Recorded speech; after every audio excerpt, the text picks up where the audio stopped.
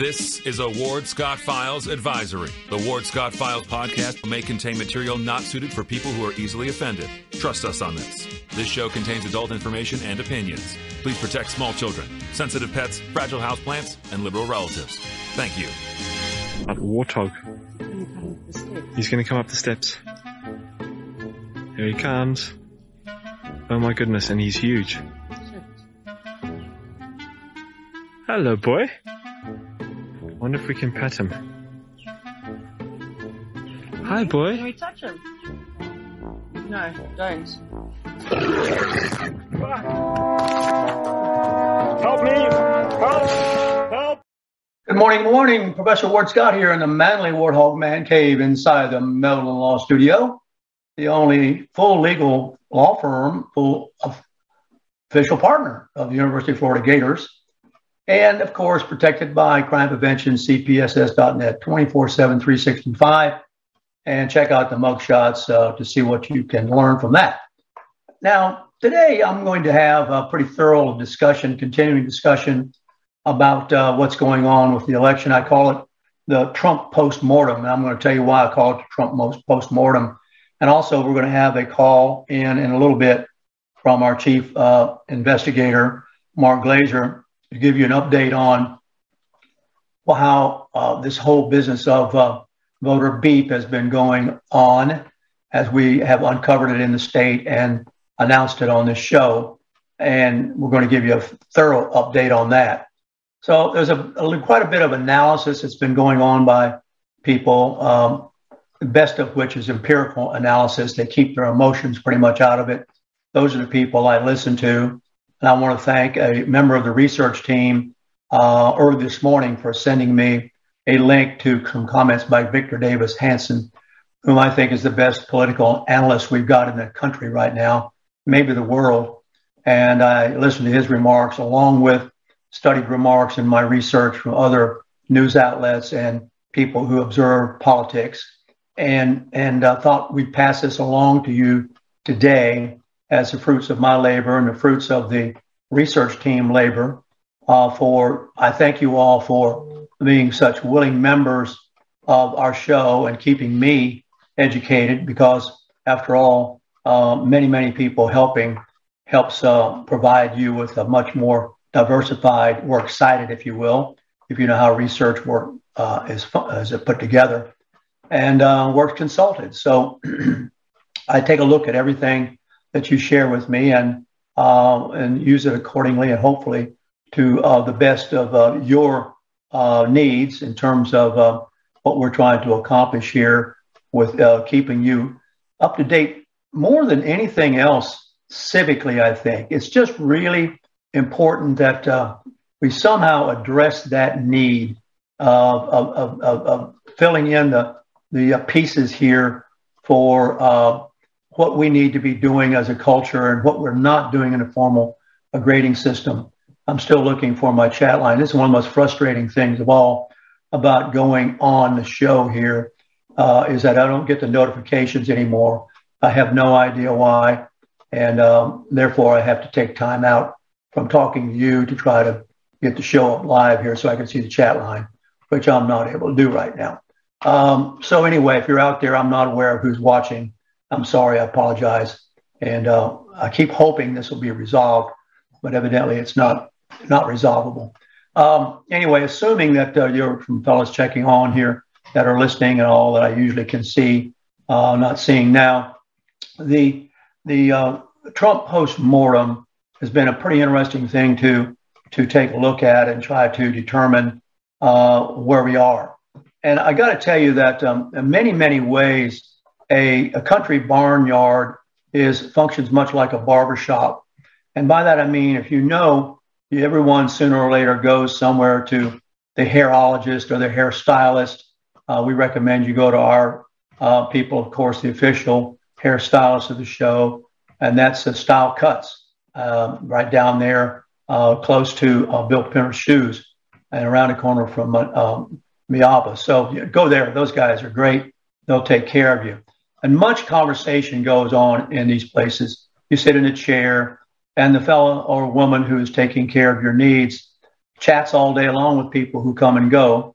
And much the same is the case with the country barnyard, where we go to get our hay now, for example, because we're getting into the fall, the grass has stopped growing, and we've got to somehow, some way get our animals fed. So we all sort of get together there and chatter and talk. And tends to be a conservative area, although it's not always conservative, because I can tell you that frequently the horse set breaks down and is governed by women, and they tend to be a little more liberal.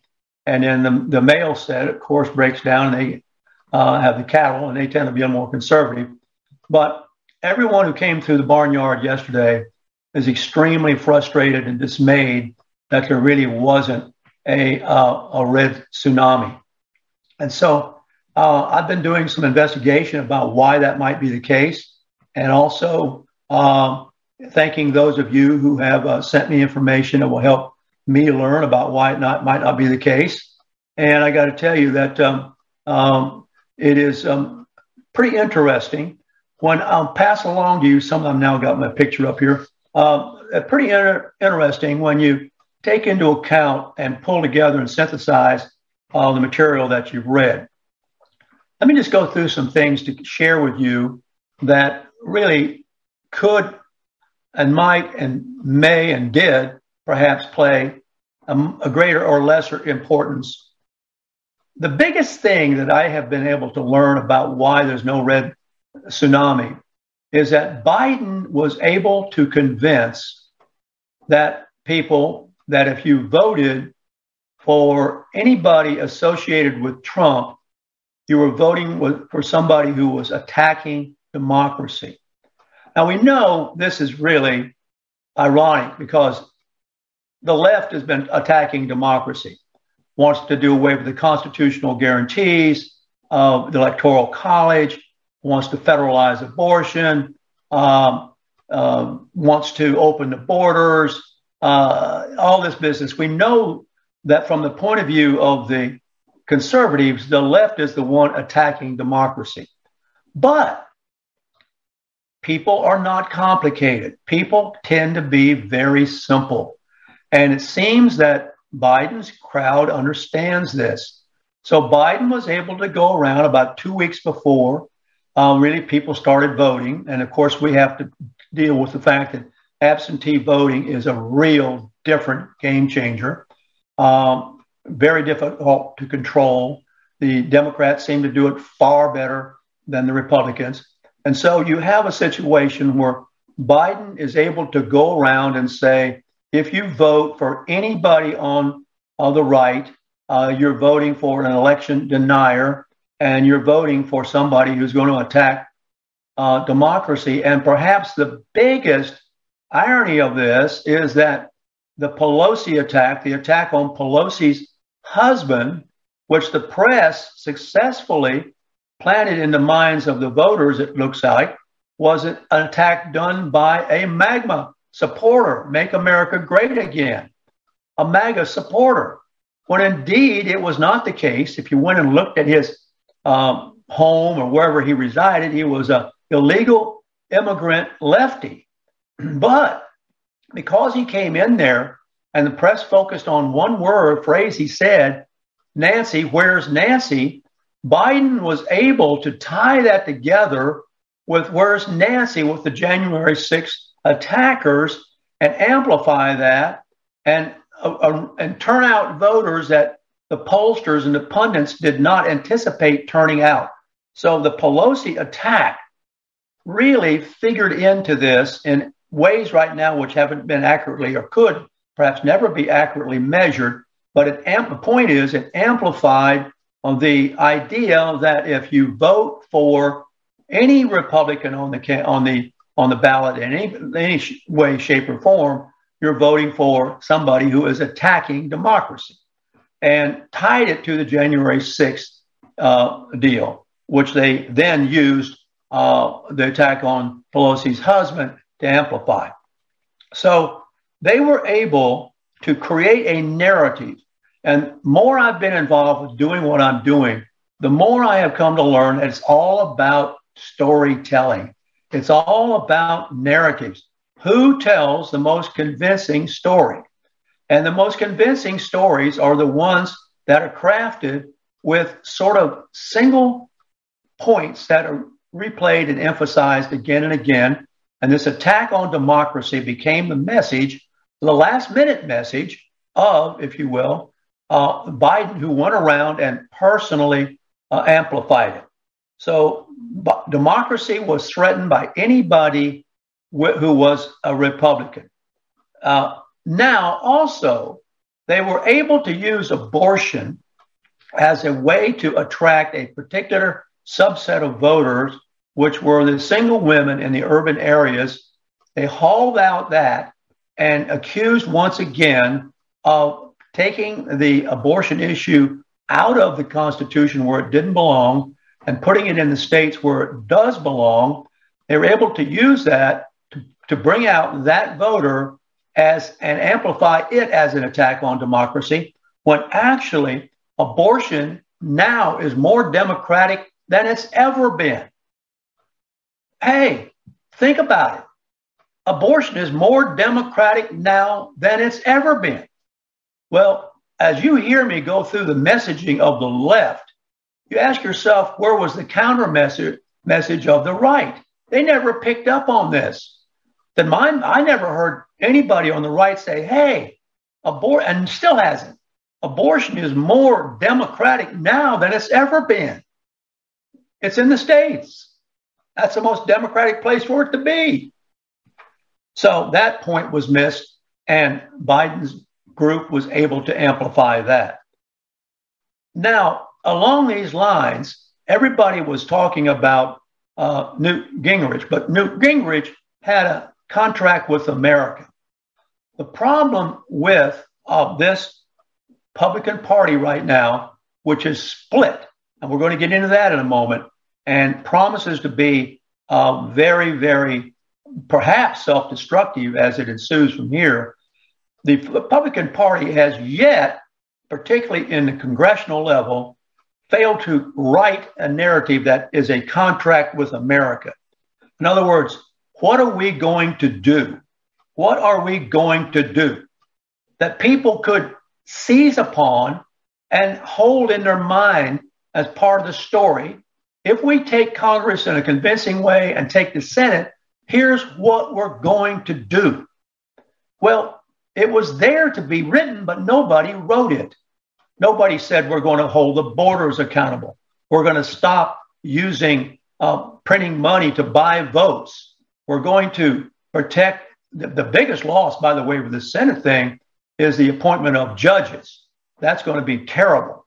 So we would have protected the Supreme Court. We would have protected the we would have protected the Constitution, and we would have shown how the left has violated. We didn't do it. I don't know. Why do I have to do this stuff? But we didn't do it. Now, also, there was a mistiming of Trump's announcement. Trump is sitting back there thinking he's a big asset. And so therefore, he's going to time his announcement. He's going to hold that out there and say, hey, listen, when you vote for the people I endorse, you're going to get them and you're going to get me again. But it turns out that Trump is an agent of insurrection. The Democrat Party was able to convincingly, and we know they've been chipping away at this forever, that Trump is the chief instigator of the insurrection. And so therefore, anybody associated with him will continue to attack democracy, not support it.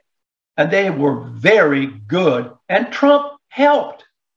He helped. He helped. How did he help? He attacked the most successful Republican in the nation, and that's, of course, DeSantis. And he did it at the wrong time. And he did it in the state which he resides in, Mar-a-Lago. It's amazing. So this is all part of a fragmented reply, disjointed, disconnected failure to write a reply to the very oversimplified narrative that the left wrote, which is, hey, the Republicans are attacking democracy. That's their story. period. Case closed. We never rebutted it. In fact, we helped spread it. And Trump played into their hands. He was not a party unifier. And right now, he's still not a party unifier. There are many roles for Trump. And this is all through the barnyard discussions yesterday. People are going to turn away from him. There's about 30% of the Republican Party that will remain hardcore Trumpers. But by and large, I can tell you right now that they're distancing themselves because they know that he's more of a liability than he is an asset, and he can get them beat again in 2024. So Trump is not, and probably never will be a party unifier. So that is also complicating it. It never showed, as I said a moment ago, how Biden is buying off the electorate, open borders and printing the money and extending the COVID stuff. There's a whole lot of things that were not a part of the so-called contract with America that should have been written by the Republicans. Also, Trump has been and is raising money separately from the Republican Party. And even though he's doing it, DeSantis has raised far more money. So DeSantis is coming up in the eyes of people looking for the same thing that they wanted in Trump, a popular president. And by golly, he was that. He defeated Hillary Clinton. He shut her down. He successfully got in there and did some executive orders that the people wanted. He talked about making America great again. There were all these great things that he did, but the Republicans never wrote a narrative to rebut the narrative that the Democrats were spreading about him being an attacker of democracy. And they equate, of course, a democracy with the deep state. So along comes DeSantis, who has all the courage and all the aptitude of a Trump, but it's much more diplomatic. So now observers of the Republican Party suggest that the best thing for DeSantis to do is never reply to Trump. Don't get in the mud with him. And at the same time, they don't think Trump can ever change. He's too narcissistic. You hear those words. He's too egotistical. He's too bitter. He still wants to go back and undo what he sees as a wrong. And by the way, remember how much, and we're going to report on this when Mark Glazer comes in at the bottom of the hour. Remember, the election was tremendously influenced and really changed. I want to use the other words. By COVID, it allowed tech in the form of Zuckerberg to amplify the absentee ballots, which are completely difficult to account for the veracity of. And that is still the problem. We still have got an election process that is extending or making more difficult the accountability of the votes. And Democrats exploited that. The Republicans were totally unprepared for it. And right now, locally, the Democrats have used early voting far more advantageous than have the Republicans, and even have been complicit, if you will, supervisor of elections being a Democrat, having the only precinct open on the last day to vote early in a downtown area in a county where people don't want to come downtown. So the Democrats are a formidable challenge. Don't ever forget it. They are extremely well organized. They know how to write these narratives. The Republicans don't have a good fiction writer. They don't have one who can write a story that tells their story, that hits those notes that resonate with frustrated people. And all over the place, they're frustrated people. In the barnyards, in the barbershops, they're frustrated people. So they're not being spoken to in a way that they will seize upon it and understand it. So Trump has a failed leadership, and it's probably going to get worse. And by that, we mean he's not going to knuckle under to a challenge, and it's going to be a rising challenge, even if he doesn't want to be running for president. The press and the people with their frustration and their fears are going to come to him and say, you've got to do this, or we're down the tubes. Already you're hearing people say, we got to reverse this or it's the failure of the country forever. Those are some of the things that you pick up when you research what's going on from various sources. Here is, for example, analysis by F.H. Buckley, and Buckley rings a name with you, I'm sure. To beat Trump, embrace Trumpism. So it starts out with the opening line, Trump can't win another presidential election. I believe it. I don't think he can, because there is so much ammunition the left has been using, like drip, drip, drip, drip, drip, day in, day out. And the Republican Party is not going to be able to win either, is the premise here of this discussion, if it embraces Trump. But it needs Trumpism. It needs what Trump was great at doing when he went there. And you can understand why he's so bitter. You can really understand it, because he did what the people wanted him to do. He overcame these tremendous odds in beating Hillary, in beating back all the Republican challengers in the primaries, and getting there. And COVID did him in. COVID surprised everybody, and he didn't handle that well. And who could have? But it was used against him, and it became kind of a political football. And DeSantis picked up on that right away. He said, we're not going to close this state. We're not going to shut down our schools. We're not going to shut down our economy. And we're not going to go on a mandate for masks. And my golly, I mean, that became almost a litmus test for who was conservative and who was liberal. If you saw a person with a mask, that was a liberal Democrat. If you saw a person without a mask, that was a conservative Republican. It was almost became that. It still may really be that. So the whole planks on education and immigration and government regulation got lost. And meanwhile, they remain the central concern of the voters. They still feel these things haven't been addressed, and they are nervous that they will never be addressed. His whole issue, Trump's issue of political corruption, the Democrats managed to change that and reverse that. And now we've got Pence coming out. Pence actually coming out, and he should be quiet. He's not going to be the president. Nobody's going to vote for Pence. I mean, he's got the personality of dried mud. And now he's over here on ABC with that kid talking about private stuff between him and the president. That's not going to do anybody any good. Why is is Pence trying to feed his own campaign? It's not going to work. So then the Democrats are listening. That's a Democrat liberal interviewer. Doesn't he know that?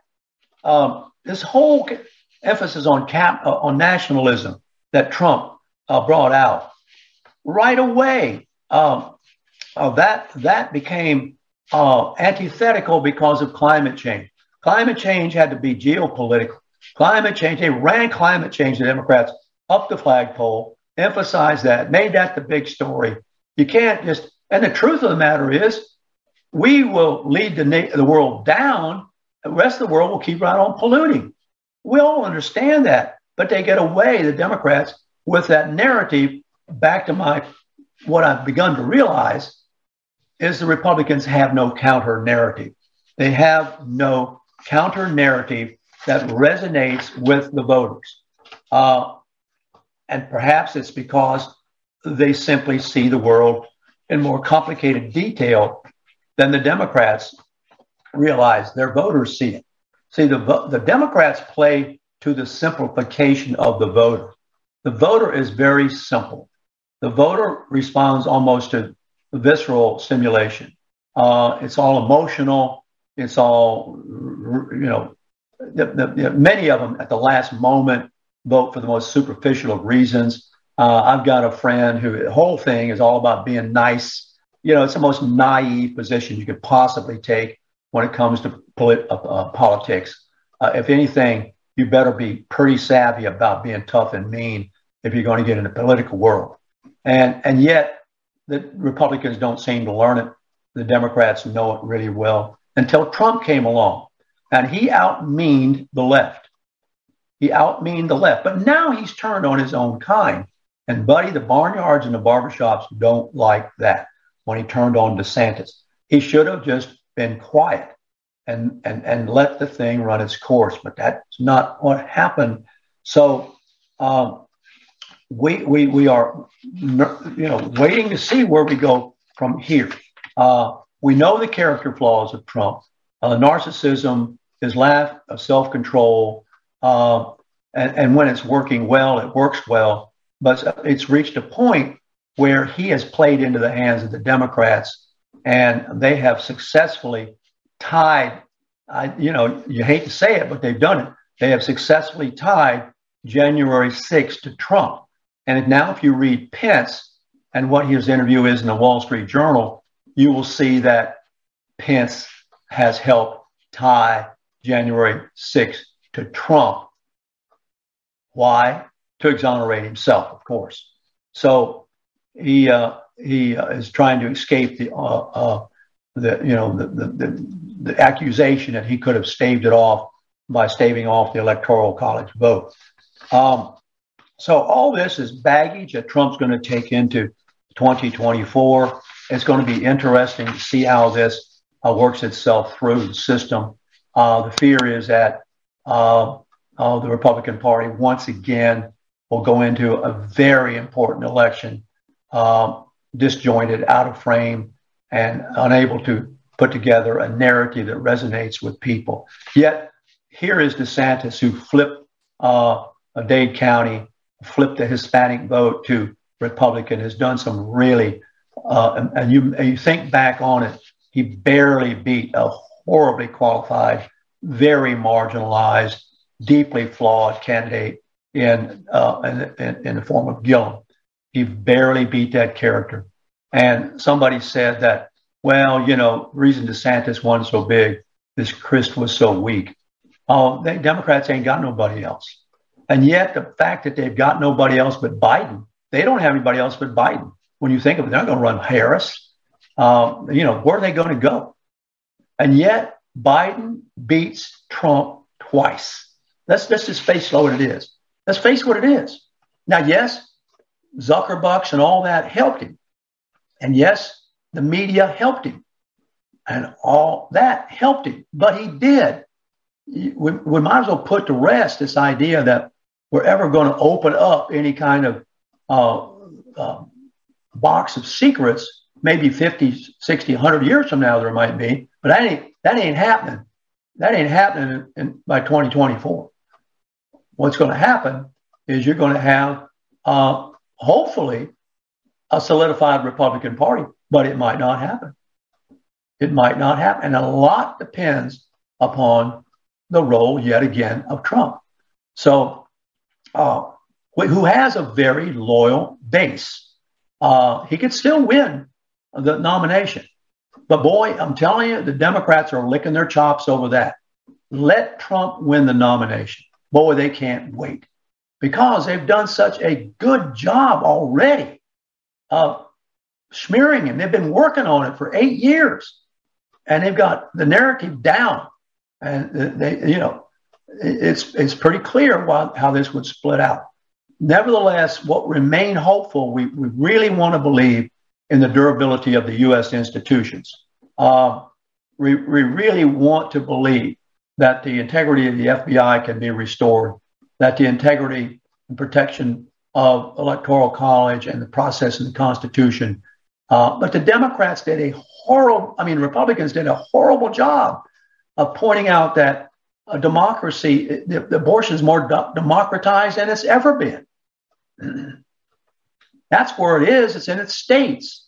And that's where it belongs. And that's where it's not gone. It's just where it needs to be. Well, that is what I've been able to learn so far from my studies about what's going on in the post-mortem period here of Trump. We're going to take a break here now. We come back. Hopefully we'll have a good long chat with Mark Glazer, who will bring us up to date on the things which we've done here with Mark and the Ward Scott Files. And that is more than anybody else in the country has done with investigating voter beef. We'll be right back in a moment on the Ward Scott Files. Stay tuned. Although the owner of Lewis Oil Company maintains she is 29, Lewis Oil turns 60 years old in June. Chevron would like to recognize the North Florida second-generation family-owned business, celebrating its growth and staying power. Lewis Oil Company maintains significant on-hand supplies, strategically located fuel depots, a delivery fleet, on-site service, fuel card locks, and convenience stores. Lewis Oil Company understands its responsibility in the local economy by providing service and delivery on demand and in crisis. As a first responder for 18 Florida counties and the Southeast from Texas to Virginia, we are proud of this rare accomplishment. Lewis Oil delivers. This is Ward Scott, and I want to thank all our sponsors who keep the show going and pay the bills. The Ward Scott Files premium sponsors are Crime Prevention Security Systems, large enough to serve you, small enough to care. Meldon Law, the only official injury partner of the Florida Gators. The Ward Scott Files gold sponsors are Lewis Oil Company, Shoot GTR, On the Spot Dry Cleaners, R&R Construction, and Style Cuts.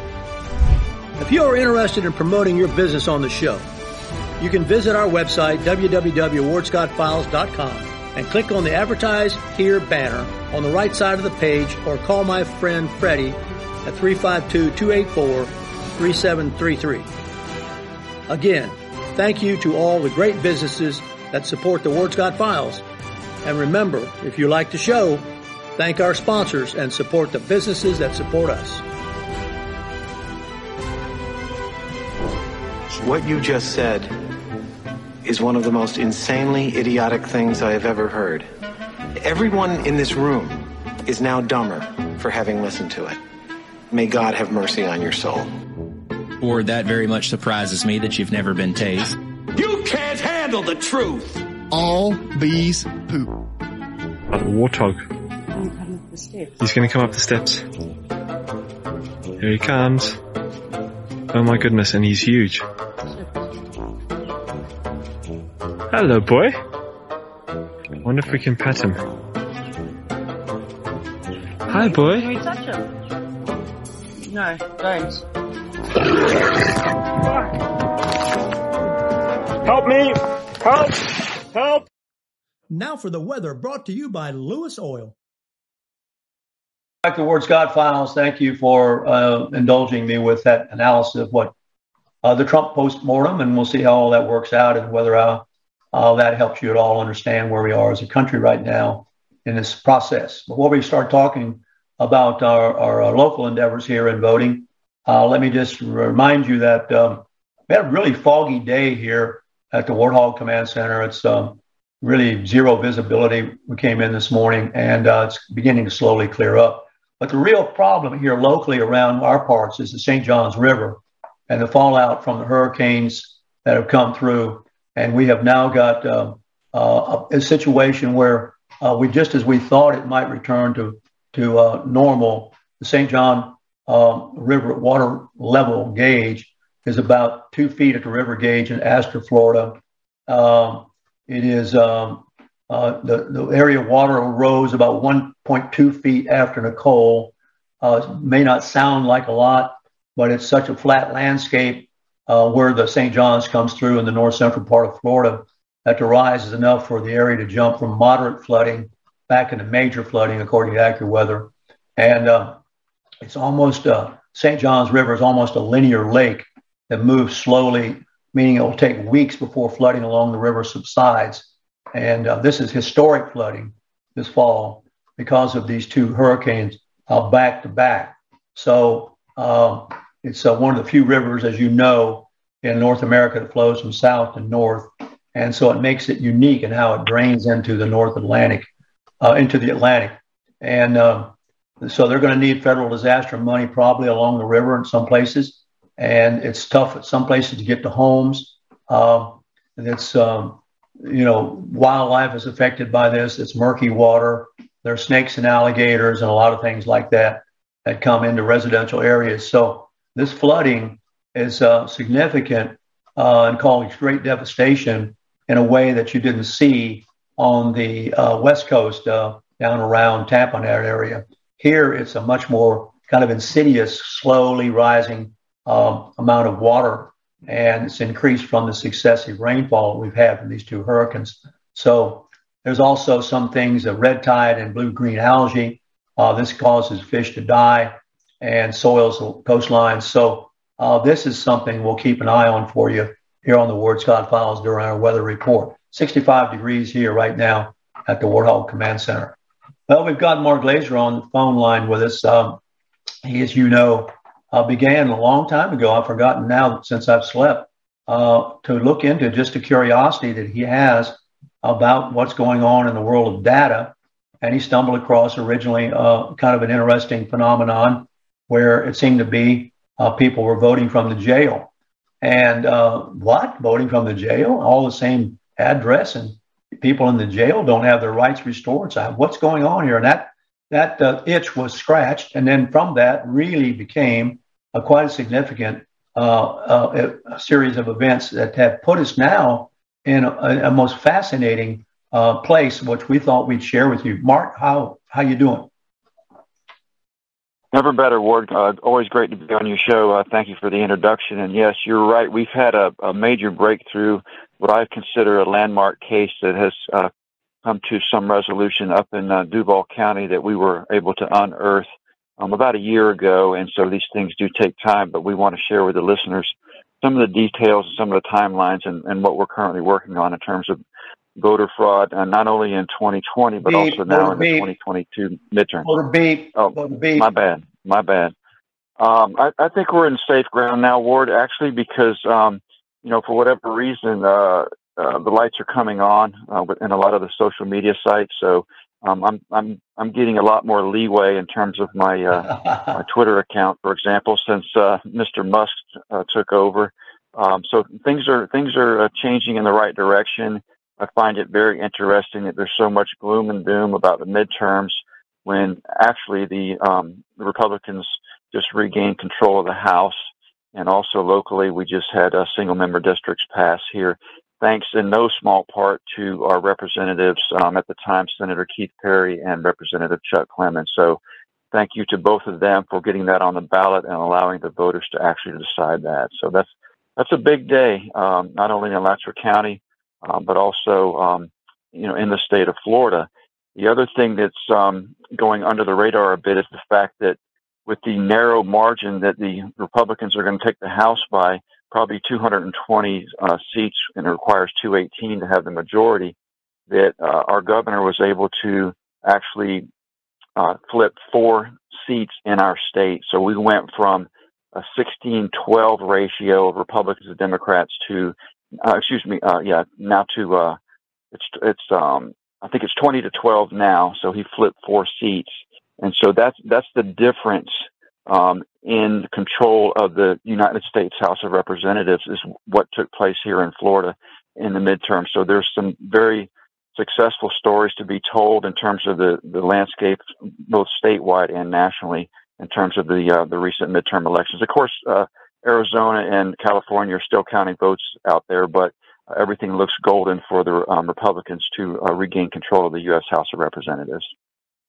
That's a very good point you make about Florida being the one that actually made it happen, and the importance of DeSantis to that.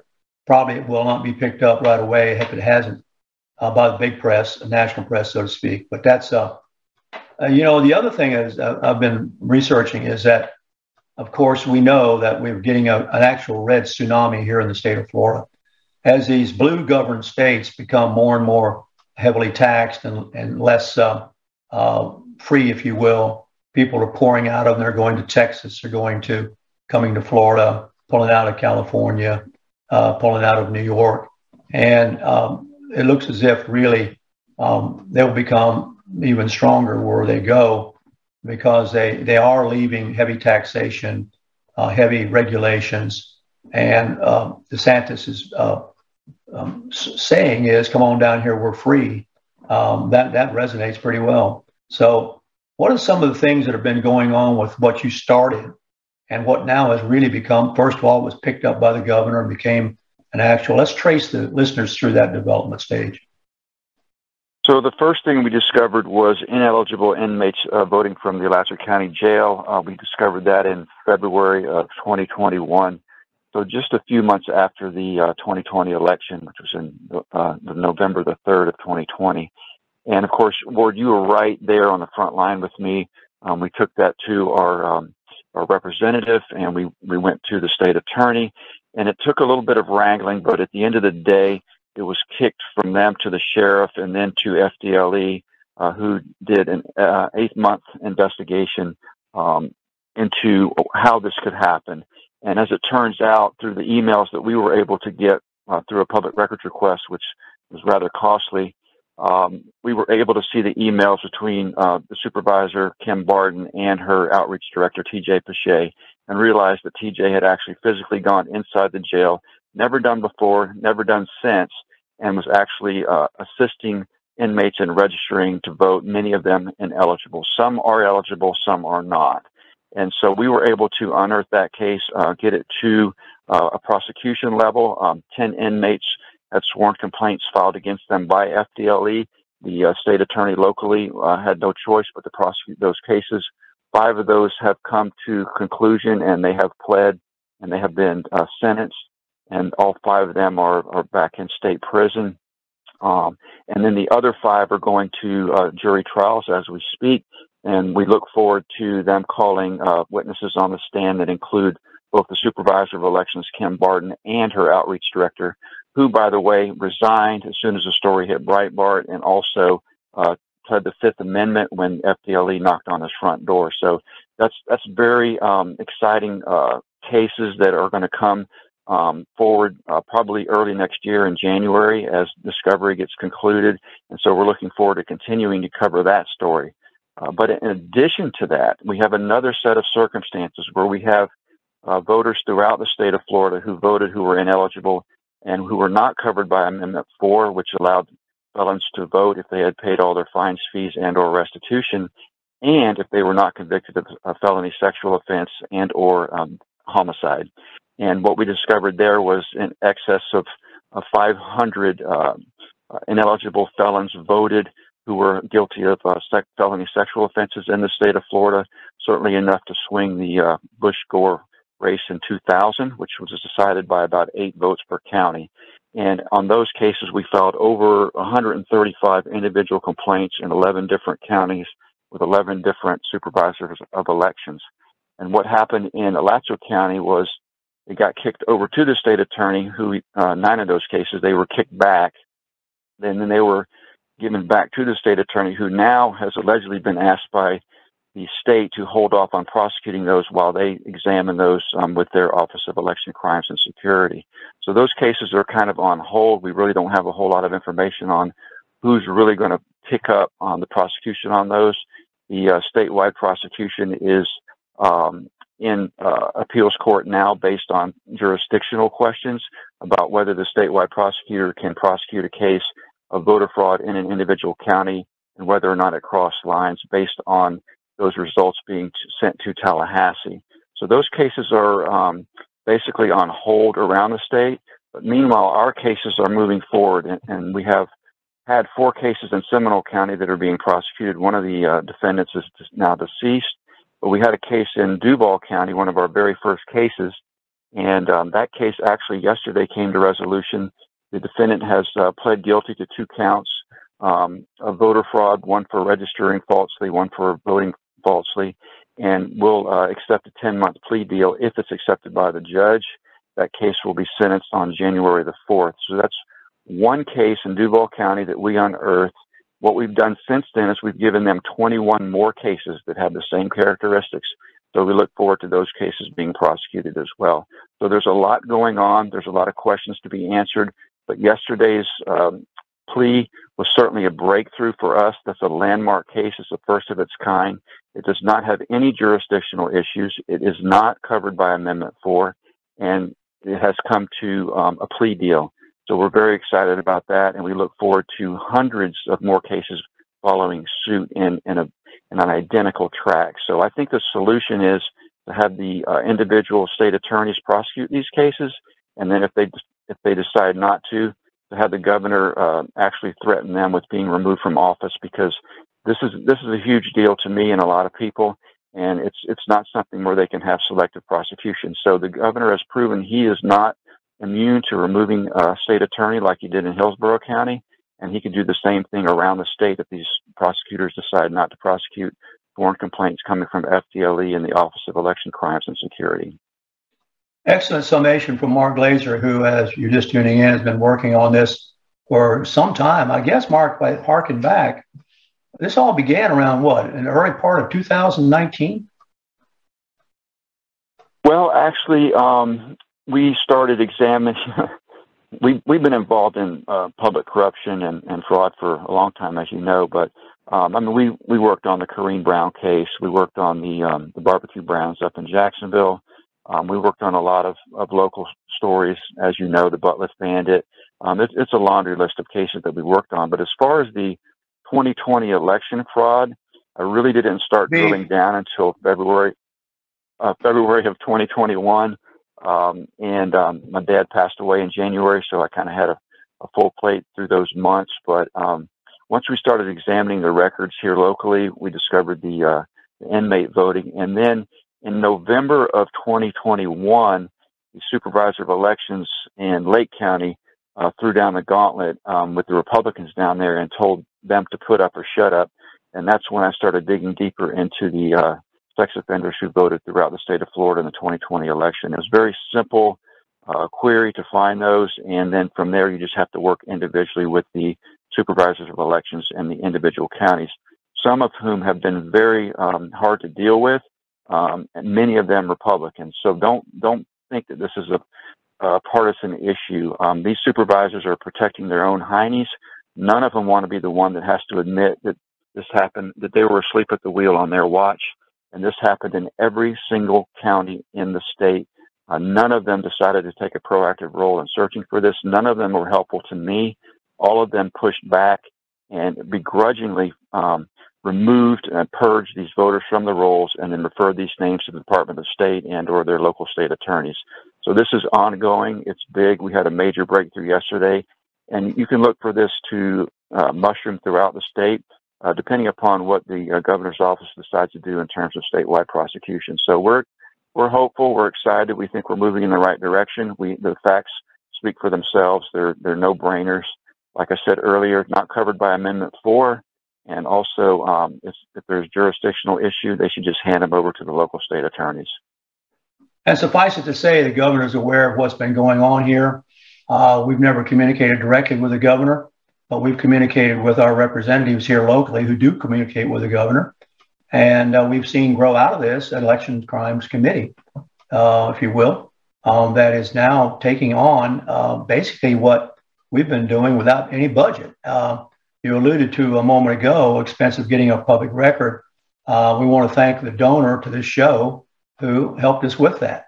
And I want to take a moment out to say that when you donate to the show, it's put to good use. And this enabled us, because of this private donation, to be able to go after these records. And as Mark has said, these supervisors are not eager to be revealed for their, I don't know how to describe it, taking things for granted or just assuming everything's okay with the status quo when obviously it isn't. The alarming thing to me, Mark, is the number of actual murderers we've discovered who vote. And they're never supposed to be able. Let's talk about that a moment. I don't remember how many, but we keep stumbling across that, right? Well, in all fairness, the governor's office is the one that's actually rooted those out, and so they've got handfuls in multiple counties. We focused more on the felony sex offenders who did not have their rights restored. Either way, they're not covered by Amendment 4. It's a very simple search for the state to go through and find anyone who's been convicted of murder in the state of Florida, and then go through and find anyone who voted in, any election. It's not very hard to do at all for them, and then they could bang that off of anyone who's had their rights restored through the clemency process, which is probably less than the fingers on your left hand. So it's not hard. I'm not sure why they've chosen the ones they did, they're going to have to charge everyone. Otherwise, they're going to be accused of selective prosecution. So this is the very, very tip of the iceberg. There were in excess of 500 sex offenders that voted in the 2020 election. There were in excess of 10,000 felons who owe fines, fees, and or restitution that voted in the 2020 election. Now, a lot of them have been purged. Many of them elected not to vote in the most recent election because word got out because of DeSantis' big press release on August the 18th, the subsequent arrest of allegedly 20 people. We found 17 of the 20. And so certainly the word got out on the street that if you aren't sure if you're eligible to vote or not, you need to be very cautious. You do stand the chance of committing perjury on a voter application, which is a third-degree felony, and also a third-degree felony to vote falsely in an election. Now, keep in mind, this is also a federal election, so there are Florida statutes that apply to this as well. But the federal government's willing to stand on the sidelines as long as they feel like the state, well, one of two things. Either the state has it under control, or if they just choose to look the other way, which, that's happening a lot too around the country. So obviously the DOJ is slanted in their prosecution, and it depends on who holds the keys to the White House. It appears to me. So it's just obvious what's going on. So do not depend upon the federal government to come in and prosecute any of these cases. I can tell you that firsthand. Yes, you can. Anybody who's been involved with analyzing the data, which is the niche that Mark, among all his other talents, enjoys doing, I know. And we enjoy getting the fruits of that investigation into the data.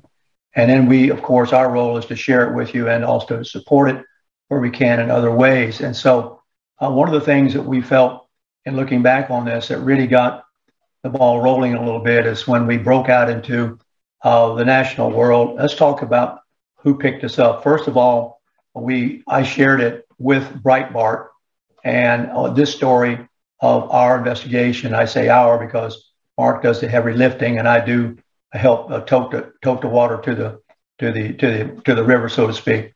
And then we hope that it gets on out. And I think the first one we really kind of realized we were getting somewhere, Mark, was it not, when we got into Breitbart?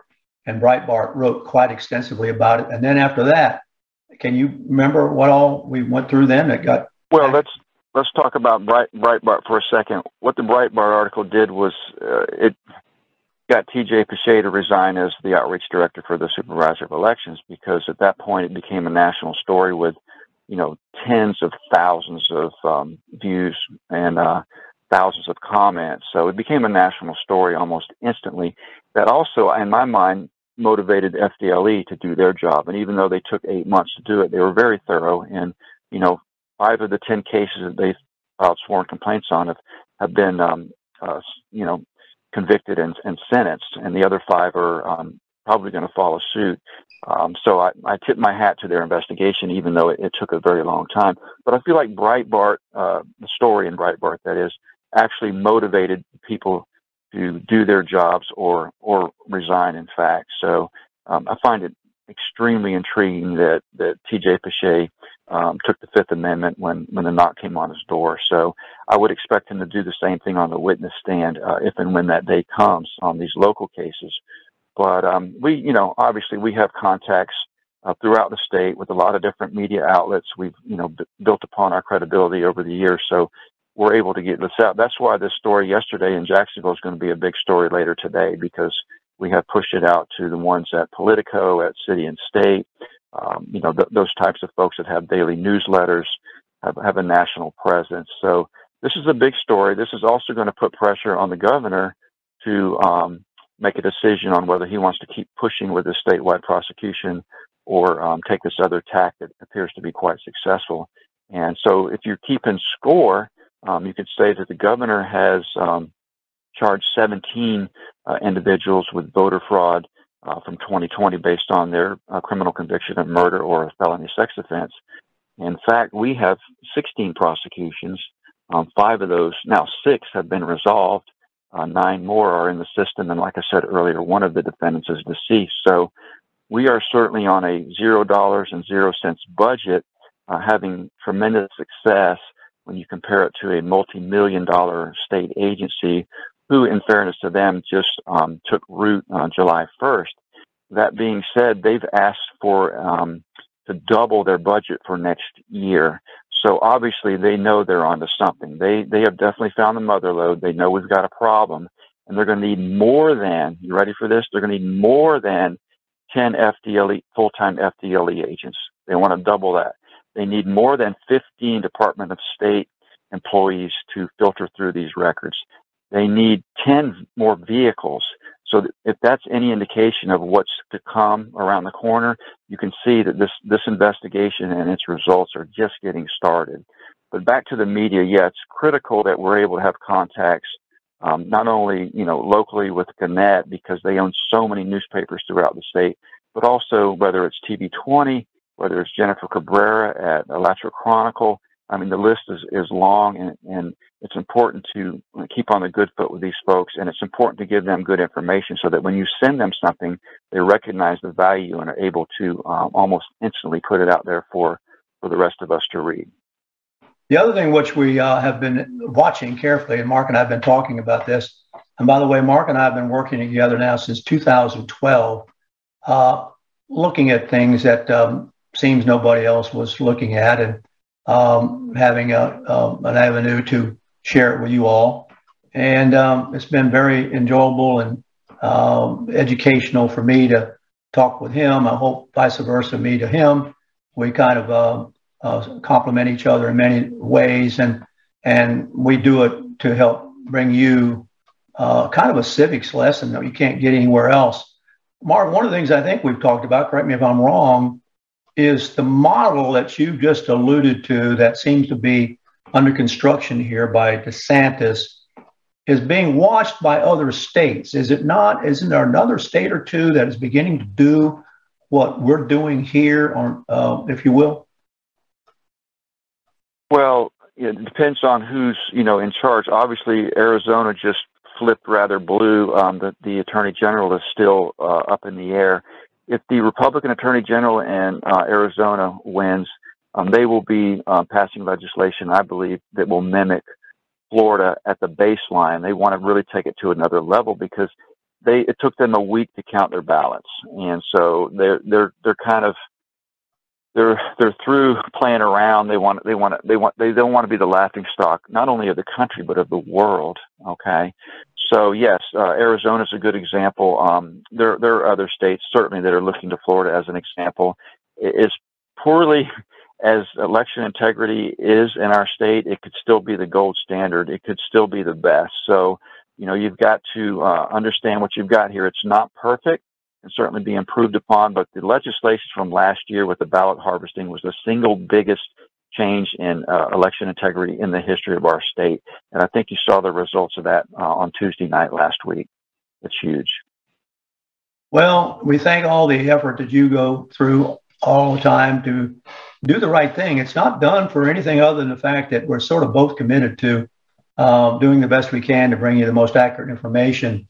And Mark alluded to something a moment ago that when we send things to people, they trust us as sending them something they can be sure has been checked out for all the different reasons that would make it worth looking at. And we continue to do that. And we thank all the sponsors of the show, of course. Patronize these sponsors. They're bold people. They take on the woke people who try to criticize them. There's a lot of people who are just still intimidated by the woke, if you will. And DeSantis is just taking that on directly.